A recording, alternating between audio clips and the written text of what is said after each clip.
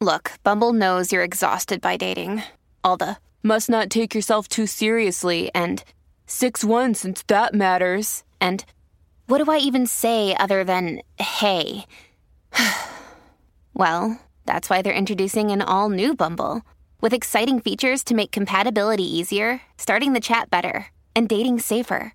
They've changed, so you don't have to. Download the new Bumble now.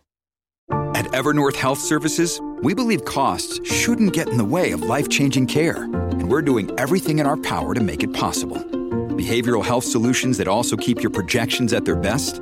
It's possible. Pharmacy benefits that benefit your bottom line? It's possible. Complex specialty care that cares about your ROI? It's possible. Because we're already doing it. All while saving businesses billions. That's Wonder made possible. Learn more at evernorth.com/wonder.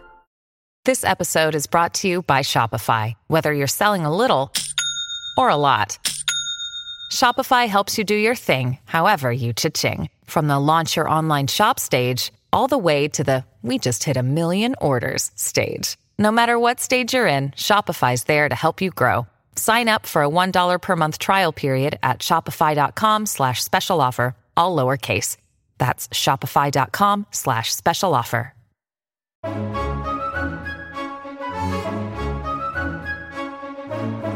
Hello everyone, and welcome back to New Books in Christian Studies, a channel on the New Books Network podcast. I'm your host, Crawford Gribben, and today my guest is Milton Gaither. Milton is Professor of Education at Messiah College in Pennsylvania, and he's the author of the recently released Homeschool, An American History, 2nd edition, just out with Palgrave Macmillan. Milton, congratulations on the book and welcome to the show. Thank you, good to be here. Before we begin talking about the book, could you tell us a little bit about yourself? Sure. I'm a professor of education at Messiah College, a small school in central Pennsylvania. I'm a historian of education by training, so this is a project that I've been working on for many years. Got into it because as a historian, I was looking for a topic that hadn't been given a lot of coverage and something that was intrinsically interesting, which this certainly was, and it's been a very good topic for me. Now, the first edition of this book came out in 2008, very influential in its own time, and the book we're talking about today is the 2nd edition of that text, just out, I think, within the last year. What are the major differences between the two editions? The major differences have to do with what's happened since 2008 in the homeschooling world, which has been a lot of things. In 2008, when I was writing, the internet was a big thing, but it wasn't quite the overwhelmingly big thing it has become. So it's transformed the way homeschooling is done and the way homeschooling politics have taken place. It's also had a large impact on some of the specifics that I cover between 2007, when I finished writing the book the first time, and 2017. The internal workings of the homeschool movement have been affected profoundly by basically revelations that have happened of key leaders, especially within the conservative wing of the movement, who've been caught in some various scandals. And I talk about that a lot in the book. And that's really been important, even though it seems kind of scurrilous to talk about that sort of thing. It's had significant impacts on how homeschooling has been perceived publicly and how people within the movement are dealing with it, and especially how children who've grown up in the homeschooling communities now think about what they experience as kids. Now, a lot of this conversation happens in social media, doesn't it? Under various kinds of hashtags. But as we begin this conversation about home education, could you just tell us what the term means? Yeah. Well, let me tell you how I use the term. That's part of the issue of it. There's not a real clear consensus about what it actually means. But the way I tell the story, my basic historical narrative, is that prior to about the early 1970s, most of what people thought of as homeschooling didn't exist.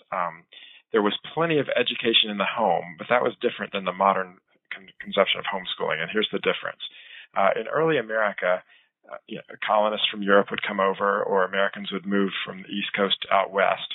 And in such context, there wasn't formal education at all. You were living out on the prairie all by yourself, and all you had available was your house. And so a lot of people taught their kids in their houses. A lot of wealthy people had tutors in their homes and things like that. They were not doing that as a self-conscious protest against government schools. Government schools didn't exist, or at least weren't available. And so it was kind of something one did by default. And as soon as other options became available, families in these situations were delighted to have the opportunity to send their kids to a formal institution rather than have their kids be educated in their houses. So that's the early history that I tell. And then gradually, as the nation grew in population and in constitutional complexity, public and private institutions were constructed, and lots and lots and lots of, and eventually almost all American children went to institutional schools. And that gets you up to the late 1960s and early 1970s when you begin to see a growing resentment among various Americans. And this is why the story was interesting to me. Not just conservatives, not just liberals, but people on both sides of the political spectrum at about the same time in American history began to grow frustrated with institutionalized schooling and began to pull their children out. That's what I'm calling homeschooling. It's the political protest against institutionalized schooling and the choice to teach your children at home as a self-conscious political act. Now, from what we know from the press, this is, in the modern world, a fairly large movement. How many people are involved in home education in America? Yeah, that's a wonderful question. Everyone would love to know the answer to that question, and we do not know. And here's why. We have 50 states in the United States. Education is not a federal issue in this country. It's a state issue. And the different states have different ways of keeping track of homeschoolers, vastly different regulations or lack of regulations about homeschooling. Many states don't even require homeschoolers to register. So there's no tally. There's no actual number. The best we've got are statistics drawn from samples. The best sample is the National Household Education Survey, which is put out about every 4 years by the federal government. It captures many thousands of families are sampled are studied in that survey, and when they do that study, they capture always a few hundred homeschooling families, and they generalize about the whole country from that. So, to the degree that those generalizations based upon samples are accurate, you can say that homeschooling has continued to grow from the time that these studies were first conducted. The first NAHES study was in 1999. And from that time, you've seen a steady rise so that, again, extrapolating, guessing, the best guess is probably about 2 million kids are being homeschooled right now in the United States, which is a significant growth since 1999 and represents just shy of 3% of the population. So if that represents 3% of the population, why does homeschooling get the media attention that it does? I think largely because of that political stuff I was talking about a minute ago. The people who homeschool are interesting people because they're typically on the fringes of society, be it on the kind of radical left side, rejecting, many aspects of modern civilization and trying to return to farms or communes or things like that, or having radical ideas about children. Children should be free to just kind of be, as sometimes they're called, free-range kids, like free-range chickens. Just let the kids roam around and be free and do what they want. Another wing of people that get a lot of attention are celebrities who either homeschooled as children or who choose to homeschool their children. And then on the other side, of course, there are very conservative Christians who are always interesting to people because they have practices and beliefs that are outside of the mainstream. So that's probably the main reason it gets so much attention, because of its countercultural nature. Now, in this wonderful book, which you've written, Homeschool in American History, 2nd edition, 2018, you mainly focused in the 20th century, and we'll come to that in a second. But before we do, could you remind us about the origins of homeschooling, or perhaps the Genesis account or the origin myth of the modern homeschooling movement? Where does all of this come from in early America? Okay, in early America. So here we're talking about what I like to call home education or domestic education, to make it distinct from what I was describing earlier as that political movement. And there, the origin is basically sheer pragmatics. I begin the book with an account of the Pilgrims who came over here. People who know this history will remember they left England because the Protestant Reformation didn't work out the way they hoped it would, and they went to Amsterdam, which was free. They were free to worship, but it was free for everybody else to worship too, and they were worried that their children were going to fall away, as many were doing, because of the competition from various other groups and the kind of secularism of the society over there, the shipping culture that they had. So they left, and they came over here, and they founded, New England. They and other groups tried to do the same thing. So groups like that came to America with the intent of spreading the gospel among their children. It was an effort to keep their children pure from the sins and the taints of the world. That's, if you want a founding story, that's a pretty good one because that meshes with the self-identity of many who homeschool today, an effort to separate your children out from the world to train them up to be godly. Now, you used the word founding there, Milton, and founding is a very important theme in the first couple of chapters, which are structured around 1776. Why does chapter 2 begin with 1776? What's significant about this period from founding through to the beginning of Civil War?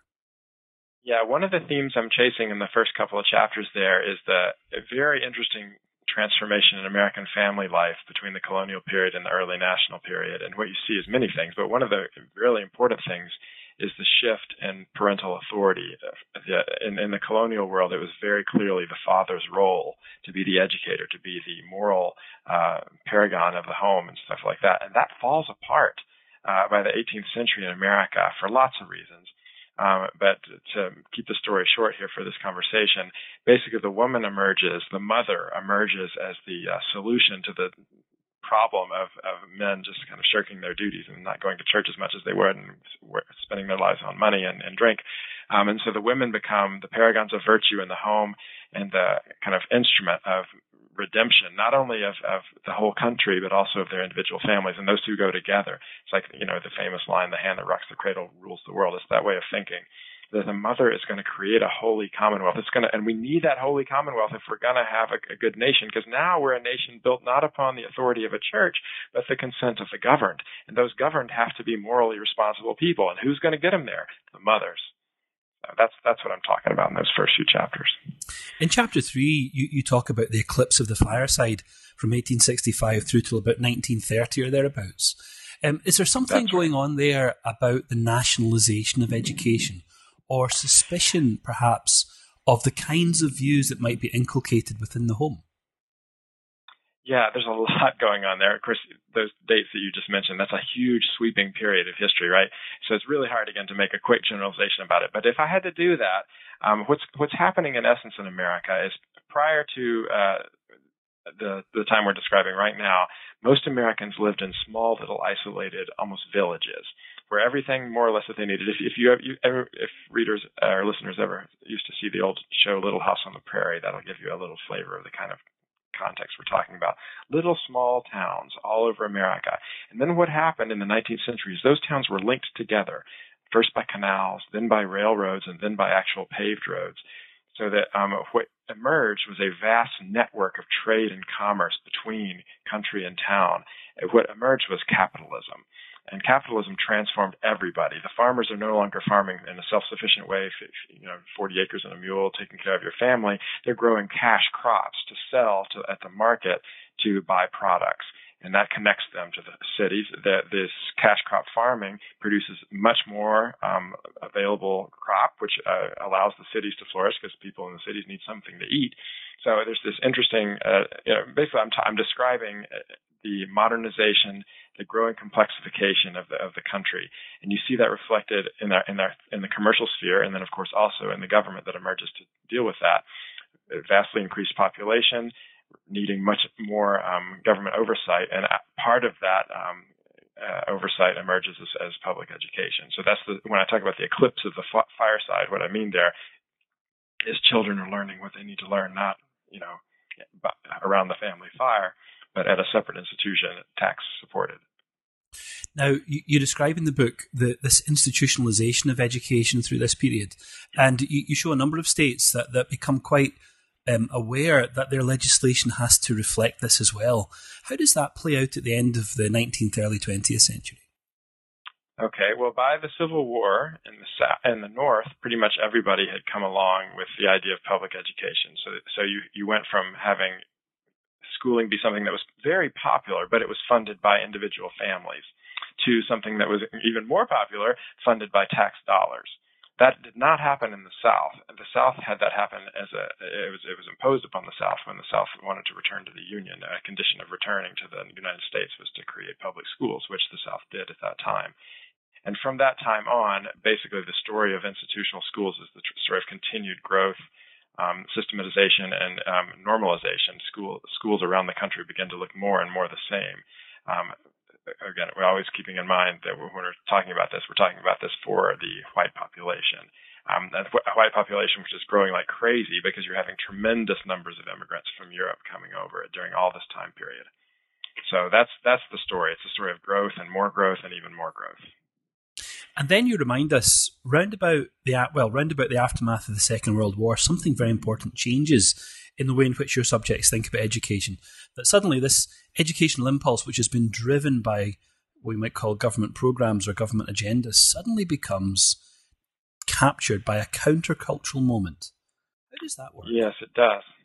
A lot of it has to do with the Cold War. It's very complicated. Lots and lots of historians have tried to figure this out. What happened in America? But yeah, the Cold War is often depicted as a major culprit. The increasing education of women is a major factor. Suburbanization is a major factor as well, as people are moving out of the old ethnic ghettos of the cities in which many of these European immigrants I was talking about a minute ago, they were raised that way. The men go off to war, World War II. They come back on the GI Bill. Everybody knows the story, and they go to college, vastly increasing the number of people in America who go to college and universities. And they marry their sweetheart and they move out to the suburbs, which the suburbs are created by federal housing policy, making that whole way of life possible. All that's going on. And what happens in the suburbs? Well, you're separated out from those communal norms of the urban complex, and you're living in a much more isolated world. And so you develop a much more privatized understanding of life. Life, think of like the old communal swimming pools in the cities versus the private pools in people's backyards in the suburbs. That kind of is a metaphor, I think, of what I'm talking about. So out in suburbia, you have easily cultivated a more individualistic, privatized vision of life than you saw earlier in the period. And the Cold War contributes to that, because what is the Soviet Union? It is collectivism. And if we're the opposite of that, what are we? We are individualism. So the kind of older model in public education fits that older model of the common good, everyone getting together, taxing themselves for the sake of the public, and everyone sending their kids to a single institution where everybody joins together in common. That starts to sound like communism to a lot of people after World War II. And one of the people who suspects that vision of social reality as communism is an individual called R.J. Rushdoony, upon whom you spent considerable time discussing and describing his thought. Who was Rushdoony, and why does he matter for this story of home education? Yeah, Rushdoony is very interesting. He's not nearly as well known as he ought to be, because he's been incredibly influential. He was a very conservative Calvinist, and what he did is he was able to popularize some theories that were current in some of the higher echelons of Calvinist orthodoxy. But he made them real, and he was able to find a constituency, and the constituency he found was these suburban housewives who donated, and he was able to make a good living and create a vast network of institutions, and people after him built upon them and made them bigger and bigger and bigger. And in the book, I tell the story of a lot of groups whose founders got their inspiration from Rushdoony, including the Rutherford Institute, the Homeschool Legal Defense Association, and many others. But anyway, Rushdoony kind of was the grand theorist who set the agenda. He didn't invent the phrase, but he popularized the term secular humanism, and that way of thinking that government school is by definition secular humanism. It's ungodly. It's not what the Bible says. And he has this elaborate theory of separate spheres, where God has ordained different spheres and to have different institutions govern them, and the sphere of governance of education is not the government. That's secular humanism. It's the church and it's the family. And so Rushdoony contributed lots of his time and energy to going around the country and trying to foster the development of independent private Christian schools and homeschooling. Now, it sounds like on both the right and left, as educational theorists or practitioners move towards home education, it seems that on both sides of the political spectrum, there's a strain of anti-Americanism, or at least skepticism about America and what America stands for, which is all the more remarkable given the context of the Cold War. Yeah, I'm hesitant to call it anti-Americanism. I would call it it's a cynicism about the common good. It's a retreat to private life, which in a sense you could argue that is Americanism. Going all the way back to those pilgrims that we talked about at the beginning. So it's always a fraught issue. What is it to be an American? Like you recall in the Watergate era, who was the good American? Was the good American the one who stood up for law and order and kind of trusting the officials? Or was the good American the one who uncovered the corruption? Who's the real good American? And of course, everybody on all sides would think of themselves as the true American. So there wasn't a rejection of the concept of America. It was a competition over the definition of what that meant. Conservatives on the Christian right wanted America to be pure and godly. They would hearken back to the Pilgrims and the Puritans and say, we need to restore that good Christian America idea, that's the founding of our country. Liberals would say, no, it's the heart of America. It's to be protesting against power. We always took it to the man. We were against the king, So it depends on who you ask what it means to be a good American. Well, how does a sort of a left spectrum home education movement emerge? We've just been talking about Rushdoony and the right. That's right. Is there a similar figure in the left? There are a few similar figures, and historically speaking, just by a few years, but historically speaking, it was on the left that it emerged first, and it came out of the radical critiques of leftists against government schooling, which they saw as part of the military-industrial complex, the kind of that 1960s critique. They felt that children were being standardized. They felt that the whole world was getting so constricted that there was overlay upon overlay. Big Brother is watching you, that way of thinking. They wanted to liberate children. And one of those figures who was interested in liberating children was a man named John Holt. And earlier in his career, he had been an advocate for free schools, which were private schools with very liberal pedagogy. And eventually he came to the conclusion that even free schools were insufficient. There's really no way to get kids to be free within the confines of an institution. So he kind of stumbled into home education. He didn't know that there was such a thing, but when he got there intellectually, he looked around and saw that there actually were a few families doing what he thought what ought to be done. So he became the first person to sort of network all these families together. He had significant funds from his own publications. He wrote a lot of successful books, and he gave and gave and gave of those funds to build the first infrastructure of homeschooling. He created the first homeschoolers magazine. The term unschooling that is still thrown around these days originates with John Holt. So a lot of the people who take him as their inspiration, they're the sort, I mentioned the concept of free-range children earlier, that the concept of homeschooling as all about liberating children, not about inculcating them with conservative ideology. So we have Holt on the left, you might say, and Rushdoony on the right. 30 years later, 40 years later, where are these movements now? Yeah. So what happened after those founding fathers, if you will say, of the homeschooling movement, and I say that with a smirk because even though the men get all the credit for founding the movement, like 90 plus, 98, who know, huge, high percentages of people who actually are the homeschoolers are the women. It is almost entirely a women's movement, just with a few male figures at the lead. But what happened is at first the people on the left and the people on the right worked together because they had a common enemy, and that common enemy was laws making what they were doing either illegal or no laws at all, so the people who were in charge of the school systems could do whatever they felt like it. So the left-wing homeschoolers and right-wing homeschoolers combined forces and worked across the country successfully in the early 1980s to get law after law after law passed or changed or overturned by court cases or what have you, to make the practice much more clearly legal and easy to do.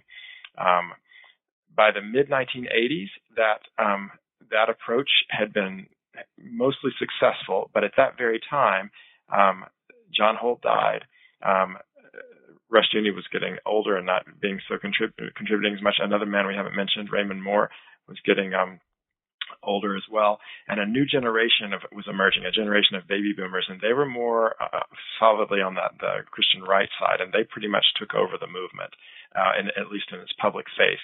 And one reason they were able to do so is because, frankly, the conservative Christians have a better ideology for home education than the liberals do, largely because conservative Christianity likes the idea of having a woman stay at home, whereas liberals don't necessarily have that idea. So liberal homeschoolers, there have always been fewer of them, and they tend to not homeschool for the duration the way a lot of conservative Christians do. So because of all of this, by the mid-1980s, late 1980s, conservatives are largely in charge of the movement, and they drive it until the internet takes over and kind of break the monopoly that conservative Christians, largely through the Homeschool Legal Defense Association, held on the movement. Having said all that, the final thing I'll say about this is we've seen a continual progression, even up to the present day, of looser and looser and looser regulations because homeschoolers have been very, very effective in their local state houses lobbying for their agenda, which is basically to get government out of their hair so they can do what they want. How does home education look at the moment in terms of its future prospects? Yeah, well, I mentioned briefly the difference between my older edition and the newer one is some of the scandals that happened around 2012 to 2014. So there's been some a little bit of self-reflection. Homeschooling has been around long enough now. A whole generation of young people have grown up, and now they're adults themselves, and several of them have had, some are very positive about what they experienced, but a lot of them have been negative. And so there's been some critiques from within the movement having emerged by the children saying we need to be more regulated more because there's rampant abuse or whatever. So there's a little bit of self-doubt in the movement right now. It also seems it's hard to know. Like I said earlier, we don't have numbers, but it seems like we've kind of plateaued. In the 80s and 90s, it was, every year growing and growing and growing and growing. It seems like that rate of growth has slowed, if not stopped, at the present moment. And the institutions connected with homeschooling have matured. It's very easy to do now, comparatively. It's not hard at all to get on the internet and find a group of other like-minded people right in your area and plug in and start homeschooling. It's so much easier than it used to be. So that's the change we've had. Basically, homeschooling is more and more normal. And another thing I want to throw in about that, and this is a major theme towards the end of the book that I talk about, is that as homeschooling has emerged as a popular option, it's been co-opted increasingly by public education itself, so that lots of kids now are homeschooled through a public school because they do it online in their houses, through charter schools or what have you. Lots and lots and lots of kids are doing that, and that will probably continue and grow. So, Milton, if we want to find out more about home education, we can read your fine new book, second edition, Homeschool in American History, but we can also visit a couple of websites that you maintain. That's right. Myself and another scholar named Rob Kunzman, who wrote a wonderful book called Write These Laws on Your Children, a sociological study of Christian homeschooling. Several years ago, the two of us created an international organization with several other scholars from other countries. It's called the International Center for Home Education Research, ICHER.org. And on that site, we have really good resources for research. We see ourselves as researchers studying homeschoolers. We're not advocates or critics. We're just trying to understand the phenomenon. I review recent research on homeschooling on a blog that's on that site.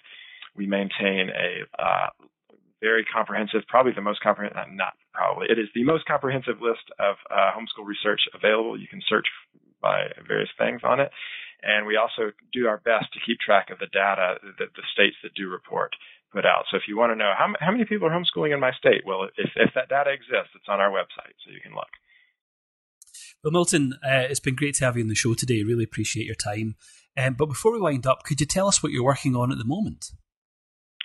Sure. Yeah, just last year I finished a textbook on the history of education, not just homeschooling, but the history of education all across the board. And I'm not sure that's kind of exhausted me, and so I haven't really delved deeply into the next project. But one of the things I'm beginning to think about as a possible next topic would be the growth and extension of credentialing, and how that makes it more difficult for people from lower income backgrounds to be able to get good jobs, because everything now requires a credential. And I would like to tell the history of how that happened. Well, that sounds like a great project. For now, I want to say thanks for writing Homeschool in American History, recently published in second edition by Palgrave Macmillan, and thanks for coming on to the show to share your work with us. Thank you so much. It was a lot of fun. And thanks to everyone else for listening in today. I'll see you next time on New Books in Christian Studies, a channel on the New Books Network podcast.